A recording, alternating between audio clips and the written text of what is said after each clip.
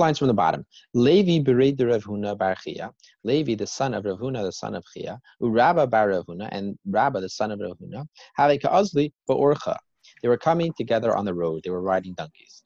Kidmeha chamra de Levi lechamra de Rabba. And the donkey of Levi starts inching ahead of the donkey of Rabba bar Rav Huna. Chalash taite Rabba bar Huna. Rabba bar Huna feels very bad that this is happening. And Levi recognizes that he feels bad.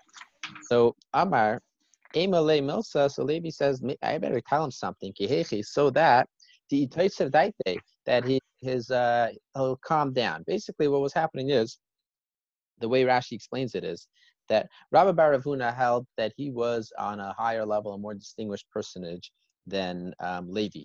And whoever is more distinguished should be going first. And he got insulted because who does this little whippersnapper think he is and going ahead of me? So Levi wants to make him feel better and recognize that I did not do this on purpose. This is my donkey, my wayward donkey. So he says, let me tell him something. A donkey that its ways are, its dealings are bad, like this donkey, is it permitted to go out with a halter on Shabbos? Right? In other words, a similar question that we were talking about yesterday. Are you permitted to go out with a halter when it's an animal that typically doesn't need a halter? But this is an animal that actually might need a halter, because this is an animal that is wayward. It's a wayward donkey. It doesn't listen to its master. So he says, this is what your father himself said in the name of Shmuel. Halacha kechananya, the halacha follows Hananya, that it is permitted to go out with the way Rashi explains, it's permitted to go out with a something on an animal that does a better job safekeeping an animal than is even necessary. And we don't consider that to be carrying. The fact that the animal has something on it that is even a better safeguard than it's necessary. We don't say whatever is necessary for safeguarding it, that's permitted to have on it. Anything more than that, not permitted. No, Hananya held that as long as it is a safekeeping for animals, even though this is not necessary safekeeping and it's more than is necessary for the specific species, you're still permitted to do that. So he says, of course you're permitted to do that. And particularly over here, where this is a donkey that even needs a higher level of shmirah. Because your father himself said, halachas like Hananya, that even if it's not necessary, you're permitted to do that. And certainly over here, where it actually was necessary for this particular animal.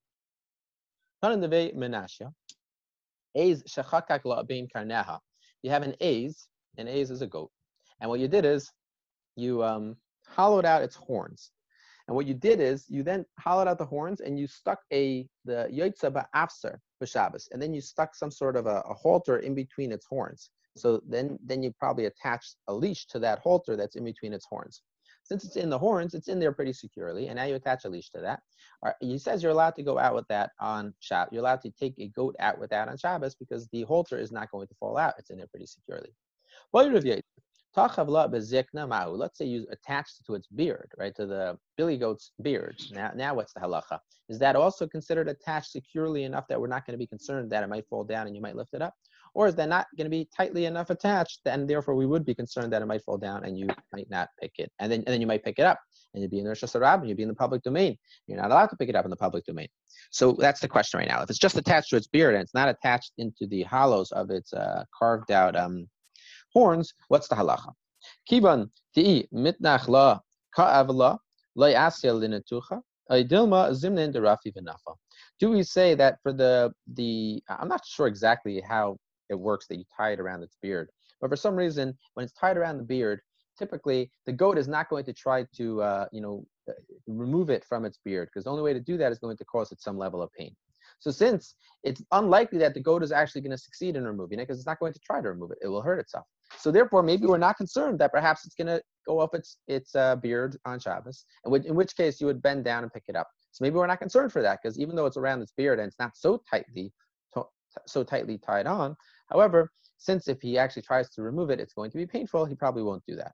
On the other hand, we could say, perhaps it'll end up getting a little bit loose, and then it'll fall down. And if it falls down, and then the owner is going to unthinkingly pick it up and carry 4 amos in the public domain. Now, albeit it will be a malacha daraisa, it'll be a Torah prohibition, but only be a Torah prohibition of a shogeg, perhaps, right? It's only going to be a Torah prohibition, unintentional Torah prohibition. However, you're still going to have to bring a carbon chatas, right? You're still going to have to bring a carbon for doing this malacha. So do Chazal say you should not go out at all with this with a donkey with a halter around its beard, or do they say that it's such a far-fetched concern that you're permitted to do that?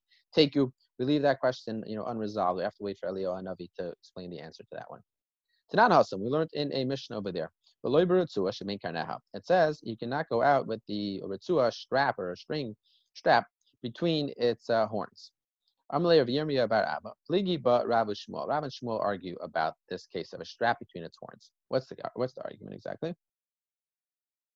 So at the end of our parak, it's going to say that a cow cannot go out with a ritzua in between its horns. We're no longer talking about a goat going out with a halter between its horns. We're talking about a cow going out with a strap between its horns. So the question is, there's a machlekes amarayim, exactly what that's referring to. So Rav and Shmuel argue. Chad amar bein l'noy bein l'shamar aser. One of them says whether you're taking it with this strap between its horns for the sake of a ornament, right, to make it look nice for prettiness, right, or whether you're going out for the sake of safekeeping the animal, that this is going to help ensure that the animal doesn't get away, it's forbidden. Chad amar, and the other amira says l'noy aser l'shamar mutter. So it's forbidden if you're doing this for the sake of an ornament, but it is not forbidden if you're doing this for the sake of safekeeping. Amar Rav Yosef. Rav Yosef says, I'm going to bring you a proof which Amira is which position, right? All we're telling you is that these two Amarayim have a dispute, and one of them holds one way, one of them holds the other way. Well, which one is which? So Rav Yosef says, I'm going to bring you a proof that Shmuel is the one who says that if it's for the sake of design, of looking pretty, then it is forbidden. But if it's for the sake of safekeeping this cow, then indeed it is permitted. What's the proof? Amar Ravuna bar Chiya, Amar Shmuel. Ravuna bar Chiya said the name of Shmuel. Halacha kechananya, the halacha follows Chananya. So what do we see? If Shmuel himself holds that the halacha is like Chananya, that any type of safekeeping is permitted, so then, yeah, this should be permitted for safekeeping, but not for prettiness sake. Amalei Abaya says, I'll bring you a proof the other way. That Shmuel is the one who says that no matter which reason you're going out with on Shabbos, it is forbidden, whether it's for an ornament or whether it is for the sake of safekeeping. Shmuel says name Shmuel. They switched in front of Rebbe, right? Earlier we said we talked about the case of where you have a camel goes out with like a bit in its mouth, and the female camel goes out with a chaitam and a nose ring. Let's say you switched it. Let's say the camel went out with a higher grade shmira, and the female camel goes out with a lower grade shmira, an insufficient level of shmira. What's the halacha? We asked this to Shmuel, and Shmuel quotes that they asked this to Rebbe. Let's say you switched it. Amar lefanav Rabbi Shmuel bar Rabbi Yossi. Rabbi Shmuel, the son of Rabbi Yossi, said, Kach Amar Abba, this is what my father said. Dal behemoths yotzes ba'afser. There are 4 animals that go out with an afser, with a bit. Hasus, hafered, the hagamol, the hachamar. A horse, a mule, a camel, and a donkey. What is that coming to teach us? So the son is trying to say to Rebbe, this is what it's coming to teach us. Lav the is not coming to exclude gamal b'chaitim. Is not coming to exclude that a camel is only permitted to go out if it has a bit. It is not permitted to go out if it has a nose ring. Since a nose ring is unnecessary, it's not permitted. So what we're saying right now is that Shmuel is quoting this statement that happened in front of Rebbe. And in this quote that Shmuel is bringing down from Rebbe, right, who's a Tana, what's the conversation the conclusion of the conversation between these two Tanaim? Conclusion is that a camel is not permitted to go out with anything other than an actual the specific bit that it's supposed to wear, but it's not permitted to go out with a higher level of shmira, a higher level of safekeeping that a nose ring would entail. So we see from here that Shmuel does not hold that a higher level of shmira is okay. Initially, we said Shmuel paskins like Chananya. A higher level of shmira is also okay. It's not considered to be carrying, because even a higher level of shmira, ultimately, it's still shmira, it's still safekeeping and permitted. Now we're quoting Shmuel as bringing down the story of Rebbe and not seeming to disagree at all. So, Sameha Mekameha. So the Gemara says you're going to have to take the second brisa of what Shmuel said later, and basically ignore it for the first one, for the one in which he said that the halacha is like for the one in which he said that the halacha is like Chananya. So the Gemara says, who told you that you should ignore or remove the second statement of Shmuel in favor of the first statement of Shmuel, that he's more lenient? Maybe you should do it the other way. Maybe take out the old statement of Shmuel that was apparently quoting Chananya, who is more lenient, and instead run with the second statement of Shmuel, that the halacha follows the the statement of Rebbe, which is that you're not permitted to do additional shmira if it's not necessary. So, Rav Chia bar Ashi Amar, Rav, bein lenoi, bein l'shamar aser. Rav Chia bar Oven Amar Shmuel, lenoi aser l'shamar mutter. I'll tell you why, because we have a statement in the name of Shmuel in a different place in which we say lenoi aser l'shamar mutter. So you see explicitly once again that Shmuel's position is the lenient position. So at the end of the day, what we have is Shmuel holds that if the cow in the Mishnah later on in the parak, which is 2 blot from now, when the cow is going out on Shabbos, we say it's forbidden for the cow to go out on Shabbos with a strap. Shmuel will tell you that Mishnah is only telling you when it's going out on Shabbos with a strap for the sake of an adornment of an ornament, but not for the sake of safekeeping. Whereas Rav is going to say no matter what, it's not permitted to go out with a strap between its horns. Okay. So Kashara baileha b'meisera kashera. V'isa kadaitach masoihu. So the question is like this. We're asking from I think this is a Mishnah. Yeah, it's a Mishnah. It's a Mishnah in Masechtas Para. So Para is the Masechta that talks about Para Aduma, right, the red heifer.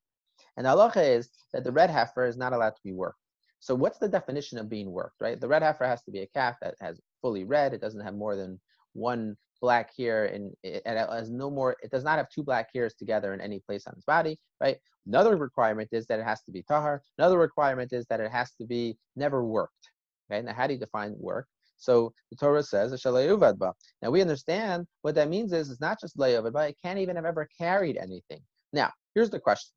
If a cow is not permitted to carry anything, if a red heifer is not permitted to carry anything, and if it does so, it will be disqualified from being brought as a red heifer. So here's the problem. The problem is that it says a kshara ba'aleha b'meisera kshera. If the owner has tied it up with the meisera, with the afser, Rashi says, with the bit, then it's still kosher to be brought as a paraduma. Now, the isal kadaitach masoi.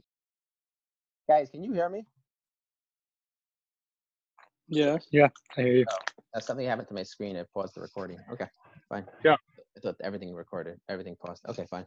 So it says, Amar Achman, Amar Abaya b'melichmi earlier. The reason why you're permitted to use this high level of shmira for a cow that typically would not be permitted, and if it's not permitted to do this on Shabbos, what that means is that it's considered to be carrying. If it's considered to be carrying, then that should pose a problem for the issue of carrying something on a paraduma. Paraduma is not allowed to carry something. If it carries something, it's disqualified. So why is it that it's permitted to actually put this type of high level of shmira on this paraduma? So Abaya says, Abaya says we're talking about a case where you're taking this paraduma from one city to the other. And when you're taking a cow from one city to the other, a higher level of shmira is warranted.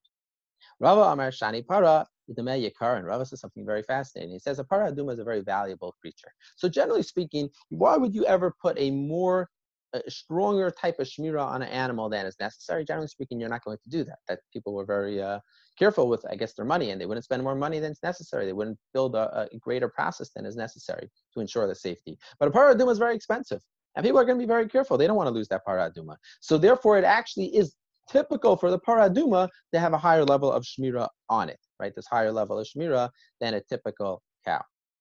Ravina Amar b'meredes. Ravina says we're talking about a paraduma that is meredes, literally means a rebellious one, right? One is rebelling. So we're talking about one that has a little bit of an ornery personality, and therefore it was necessary to have a higher level of shmira. And of course, it will not be considered to be an ol. It will not be considered to be something that is being carried by the paraduma, or the paraduma is working. That's not going to be considered to be that, because over here it is necessary to ensure its obedience. Asus b'sher v'chulu. It says that the horse can go out with a collar. What does it mean that it goes out? What does it mean that it's dragged? Amar Rav Huna, oy yitzin kruchen, oy nimshachen. Rav Huna says it means either it can go out with it tied up tightly, or it can go out with the collar in a way that it is going to be dragged. So what does it mean it's going out with a kruchen? So kruchen means that the ritzua, the string, is saviv tzabaron. It's very tight around its neck. And even though you're not even holding on to it, it's just like some sort of maybe it's an identifying collar, maybe it's once again a pretty type of collar, but it is not here for the sake of actually directing the cow. Shmuel says you're only permitted to go out, this cow is only permitted to go out with this thing around its neck if it's going out for the sake of that it's actually going to help you direct it. But you're not permitted to go out with this if it's tied around tightly, it's not able to serve the purpose of not able to serve the purpose of directing the cow. Masdisa Tana, in our Mishnah, in a Brisa Tana, Brisa, we have another word, Yotzin Kruchen Limashech. We have an additional modifier word in a Brisa that says it goes out Kruchen Limashech. It goes out Kruchen so that you can drag it, which sounds like Shmuel. I saw that the Galim, the calves of Ravuna, Yotzin Ba'afsareyan, Kruchen b'Shabbos. I saw that they were going out with their Afsareyan, their bits or Kruchen were tied tightly on Shabbos. Kiyasur of Dimi, Amar of Chanina, Mulois shall base Rebbe, Yotzis Ba'afsareyan b'Shabbos. He says that the Mulois base Rebbe were going out with their Afsareyan on Shabbos. Ibaylahu, Kruchen Einam Shachan. Ask the question, is this talking about a case where it was Kruchen, where it was tight and was not being used to direct it, or talking about a case where it was actually part of the ability to direct the animal? Tashma, let's bring a proof. It says that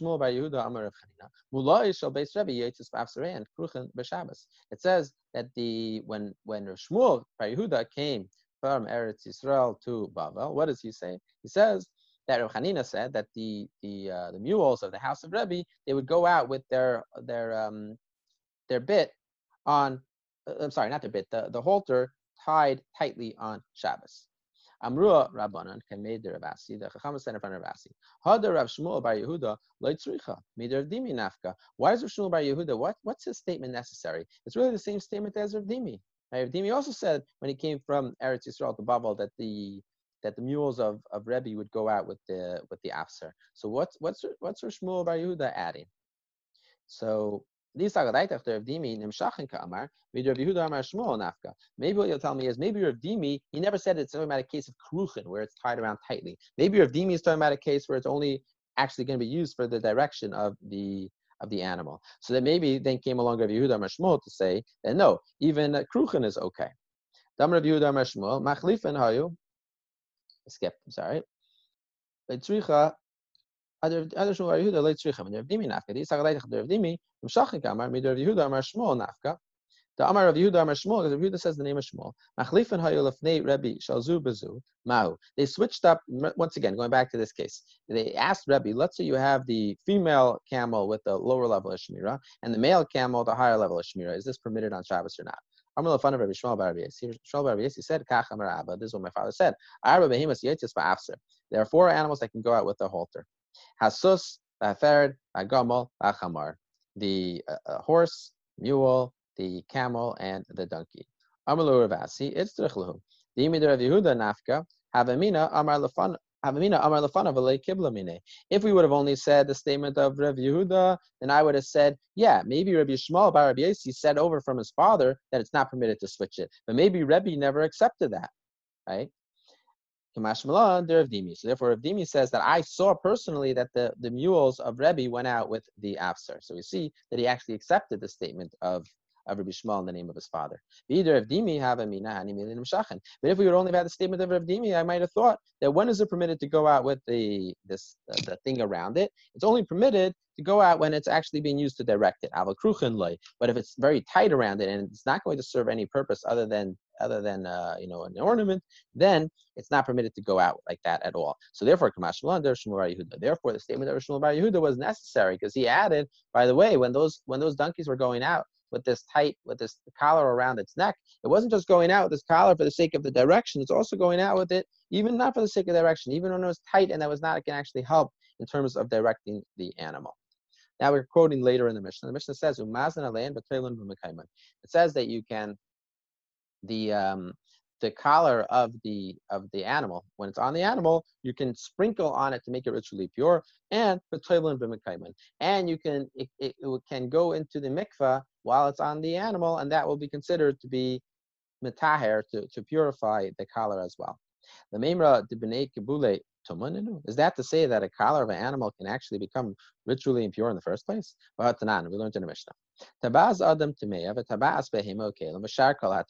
The rings of a person can become ritually impure. The rings of an animal, the rings and other vessels, and all other types of rings, tahiris, they are ritually pure. They cannot become ritually impure. In other words, what we're saying is these types of 1 second, ain't that? So Rashi explains like this. Why are they going to be tahar? Why will they be ritually pure? Because they're not really a tachshit. A tachshit means a type of adornment. And adornment, when you have people, you could say a ring, that's a tachshit, right? But putting a collar on an animal, that's not going to be in the real level of tachshit, of a jewelry item. Jewelry items can become ritually impure. Vessels can become ritually impure. This is neither here nor there. It's some weak sort of significance and not so much utility. And therefore, it's not going to become ritually impure. So the question is like this. If it's the type of collar that's around an animal, well, it doesn't become impure in the first place. So what do you mean? You're telling me that, oh, if you sprinkle on it when it's on the cow, or if the cow goes into the mikvah with this collar on it, it's going to become pure. The ring's going to become pure. The collar's going to become pure. Why does that need to become pure in the first place? It never can become impure. It's an animal collar, not a human ring, right? It started off as something that was worn for people as a beautification purpose. And then you started using it for an animal for beautification purposes. And since initially it was used for people, therefore it can become ritually impure. And therefore, even once you switch to an animal, it still can become ritually impure. Rav Yosef says, since a person is using this utensil, he's using this ring to help direct it, to help drag the animal, therefore it actually becomes a utensil, and it can become ritually impure because it's a utensil that does not serve an animal, it's a utensil that serves the human. Milei Tanya, did we not learn? Makal shel behema shel matachas mekabel tuma. The makal, the stick that you use to prod an animal, right? So that stick, if it's made out of metal, it can become ritually impure. Now, what's the reason? Matam, what's the reason? Because people use it to direct and to prod the animal, therefore it can become ritually impure. So too over here, since the purpose of this collar is for man to be able to pull and drag the animal, therefore it also can become ritually impure. It's the status of a vessel that serves man, not the status of a vessel that serves an animal. And it says that you go to the mikveh in its place. The Gemara asks like this: there's a chatzitza. So it took me a while to get what the Gemara meant over here. The Gemara means like this: there was a ring, and the collar went through the ring. Right? So I'm still not positive exactly how it was set up, but I guess the ring is how instead of tying it, you actually would stick it through a metal ring, maybe, and then after you would tie it. Now, it went through the metal ring. What the Gemara assumes right now is that the metal ring is tightly around the cloth or the rope that you're using for your collar. Now, the problem is like this. When something goes to the mikveh to become ritually pure, what's the halacha? It can't have anything in between the item that you want to become pure and the actual mikveh water. Nothing can be in between, right? So that's why, if you're going to take a brand new, dish to the kelim mikveh, you take off the sticker, because if you don't take off the sticker, then it's not going to be a good job of dipping. So over here, you're going to be dipping this, but it's attached so tightly to the metal that the metal is going to be an obstacle. The water is not going to actually touch every part of the collar.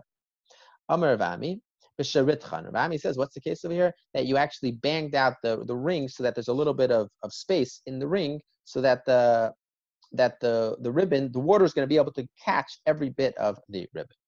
Let's say Ravami holds like Rav Yosef. Why? What's Rav Yosef's position? If he holds like Rav Yitzchak Nafcha, who said earlier, what was Rav Yitzchak Nafcha's opinion? That we're talking about a case, how does this become ritually impure in the first place? It used to be a vessel that was used to beautify, a ring that was used to beautify people. Perhaps like they're thinking of, those African tribes that have those metal rings around their neck. So it was used to beautify people. And then you took it and started using it for man. So if you say like Rav Yitzchak Nafcha, then this is going to be problematic. Because he just explained how do we take care of the problem that the water doesn't touch the rope? So he said, how do you take care of the problem? You banged it out to make more space so that the ribbon has space around it. Well, if you banged out the ring, right? So then anyways, the ring is no longer going to have the same status as what it had before. Now you said, why is this ring able to become ritually impure? Because it used to be something that was used for beautification of man. Well, once you banged it out and changed its shape, so now you've taken away its status of being a vessel that was set aside for man, in which case it can become ritually pure. It's no longer a vessel that's set aside for man because you changed it by doing an action to it, right? So therefore, when he says that the cases that you actually banged out the ring to make space around the ring, so it must be that he does not hold that the reason that it could have become ritually impure in the first place was because it was used for beautification of man. It must be that he holds because, like Rav Yosef, that the reason why it become ritually impure is because it has a purpose and serves a role for man, and therefore it can become ritually impure. Because otherwise, it would not be able to be ritually impure anymore. It would lose its status when you changed it from being a tight ring to being a loose ring. So let's read it inside. So the tumah is going to fly away from it. It's not, because we learned in the Mishnah. Any vessel can become ritually impure just with machshava. In other words, once you've decided that you want it to be a vessel, now it's already hochsher. It is ready to now become ritually impure if something touches it that's impure.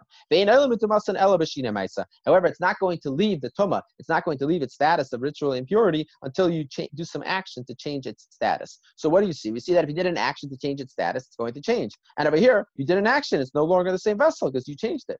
So like Rabbi Yehuda, it must be he could even hold like the opinion of Rabbi Yitzchak Nafcha, that the reason why it's ritually impure is because it's used for man. So why is it still ritually impure once you changed it? He holds like Rabbi Yehuda's delineation of what sort of change can actually make it no longer impure.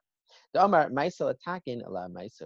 talking about fixing an item, that's not going to be enough to change its status from ritually impure to ritually pure. What changes the item from being ritually impure to ritually pure by just doing some sort of action to it as opposed to putting it in the mikvah? What changes that is when you break it, when you are soiser the item, when you destroy the item or do something destructive to the item, not when you do something constructive to the item. The Tanya, we learned in the Brisa. We don't say shina maisa to fix it. That's not called shina maisa. Only when you come to destroy it is it called to be a shina maisa, changing the item enough that it no longer has the same status. Another way to explain it in the Brisa is that we're talking about a case of mechulalin, where it's a very wide ring. It's a very wide ring, a large opening. So therefore, the rope is not flush against the ring, and therefore the ring is able to be purified. So one Talmud from the upper Galil, right, comes and asks Rabbi Elazar, Shemati shacholkin bein tabas letabas. I remember I was learning, and they differentiated between two different types of rings. I don't remember what the topic was, but I heard them saying there's two different types of rings, right?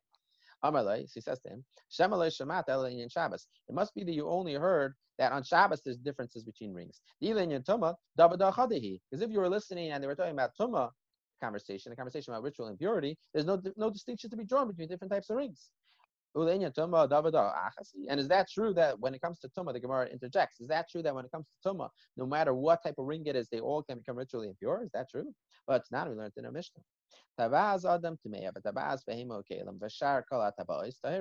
The ring of a person can become impure. The ring of an animal, the ring of vessels, the ring of and any other type of ring, they are ritually pure. So what do you mean there's no differentiation between different types of rings? There certainly is a differentiation between different types of rings. If it's a person, serving a person can become ritually impure. Serving an animal cannot become ritually impure. So maybe the differentiation that he remembers that they were distinguishing between two different types of rings, indeed it was related to impurity.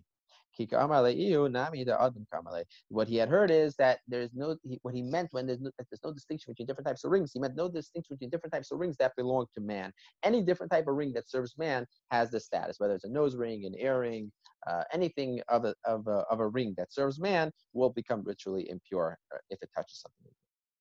The Gemara follows up on that. Whoa, that's not so simple. And every single type of ring that serves man is also ritually impure. But Tanya, we learned in the Brisa. If you have a ring that you're using to, I think it's like a belt, basically, right? A ring to hold up your pants. Or to tie up being safe in between your shoulders, I guess some sort of cloak that you want to keep up on your, maybe somewhere over here or somewhere over there, you have a ring that's holding together two sides of your cloak, something of that nature. It's ritually impure. Ritually pure. Those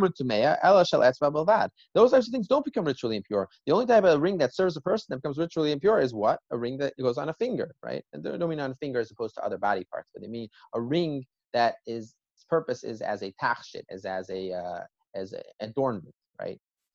So that can become ritually impure. That's oh yeah. He didn't mean all rings. He didn't mean rings of man. All he meant is rings that go on fingers. And even rings that go on fingers, we can still argue on that. Why? All rings that go on fingers, are they in the same status for ritual impurity? It's not. We learned in the Mishnah. You have a tabaz, you have a ring that's made out of metal. And the chosma is almig. Almig is a type of wood.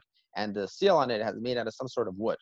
right? So Tameahi, that ring can become ritually impure because its essence is out of metal, right? Wood does not become ritually impure, but metal does. And since the essence of this ring is metal and has some sort of decorative thing that's made out of wood, it still becomes ritually impure. If its essence, its main part of the ring is actually the substantive part of it is wood, the chaysama and its seal is matachas, is metal, then tahira, then it is ritually pure, because since the main part of it is wood, it cannot become ritually impure. So we see that there's differentiation drawn between different rings also. When he said there's no differentiation between drawn between rings, obviously he meant no differentiation between drawn between rings that are made of metal, right? Obviously, a ring that's made out of material that cannot become ritually impure, he wasn't talking about that type of ring. And also, yes, Shamati, Shacholkin, right? So after he finished that conversation, I remember that they were talking about rings and they were differentiating. What was it about? And he explained to him what it was about. And after much labor and effort, he figured out exactly what the case was. I'm guessing that the idea over here was, right, like, why did he give him this vague answer? The guy comes to you all confused, and what do? You give him a vague answer, getting him more confused. I'm guessing the reason is because he felt that he had not put in the proper amount of effort in his listening the first time, and that's why he's like, I remember they were talking about rings, I don't remember what. So he said, you got to work hard. This is not a simple thing. So he started leading him down a rabbit's warren until he finally got to the right answer. That's the last time I ever ask you a question. Yeah, because that's what I do to you, right? But and next question he asks is like this: Shemati shacholkin bein machad lamachad. He says, I also remember that they differentiate between two different types of needles. Amar le, so he said, Shemalei shemat elin Shabbos. It must be that you only heard them differentiate about needles for Shabbos purposes. Because if it would have been for impurity purposes, they both have the same status. All rings have the same. All needles have the same status. Is that true? That they all have the same status? They're the exact same position. But tonight we learned in the Mishnah. If you have a ring that the eye of it or if the point of it fell off, it's ritually pure. It no longer has the ability to be function as to what it initially was created to do. So doesn't mean that all needles are the same, because if you have a needle that changed its status and no longer has the ability to function properly, it's not going to have the same status anymore. When did he say that all needles are the same? When they're both still a complete needle. Then they're the same thing. But Tanan, we learned in another Mishnah. You have a needle that starts getting rusty. If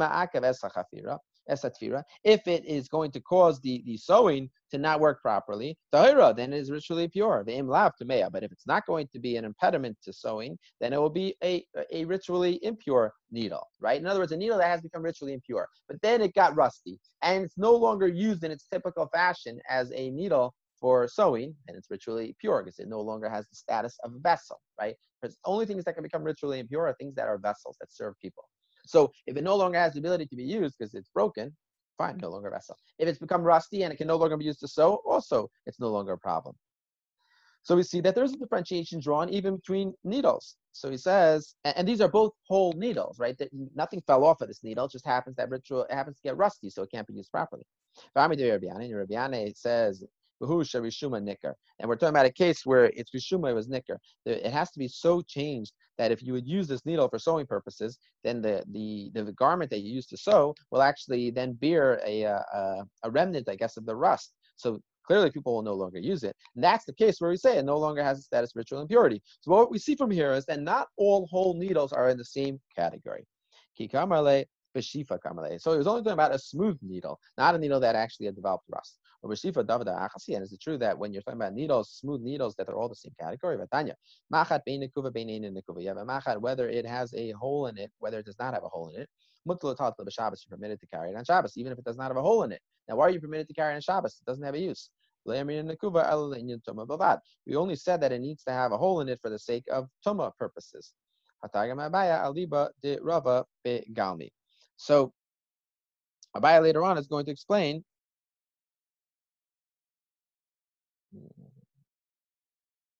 Second.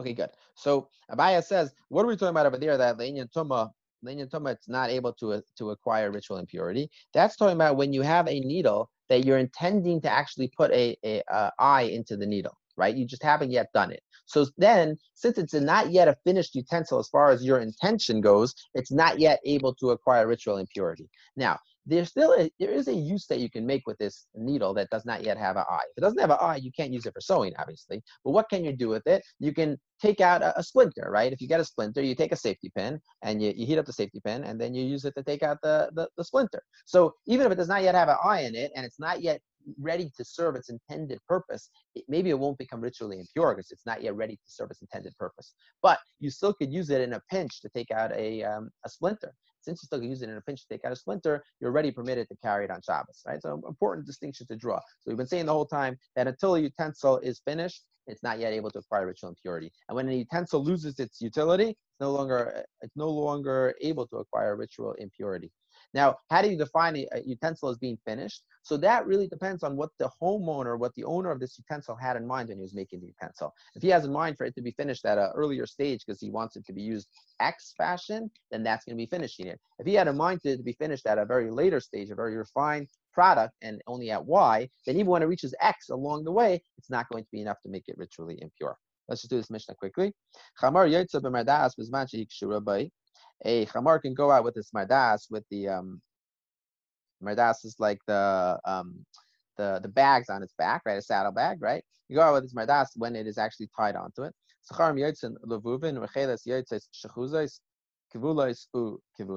is going to discuss exactly what this means. The goats can go out tied together. Yesi says all these are forbidden unless they are the recheles that are klunes. The Gemara is going to discuss what's happening over here. So he says that the Yehuda says that these goats are permitted to go out tied. What are we referring to here? What we're referring to here is tying up its udders, right? So say you could tie up its udders for the sake of to dry it up so that it no longer has any milk, right? And then it can become pregnant again. But you cannot go out to tie up its udders so that the loy l'chalev. You cannot go out to tie up its udders so that the milk will go into a container. Because if you're doing it so that the milk goes into a container, then you might end up taking the container off and moving that container, and then there's an issue of carrying in the public domain. Okay.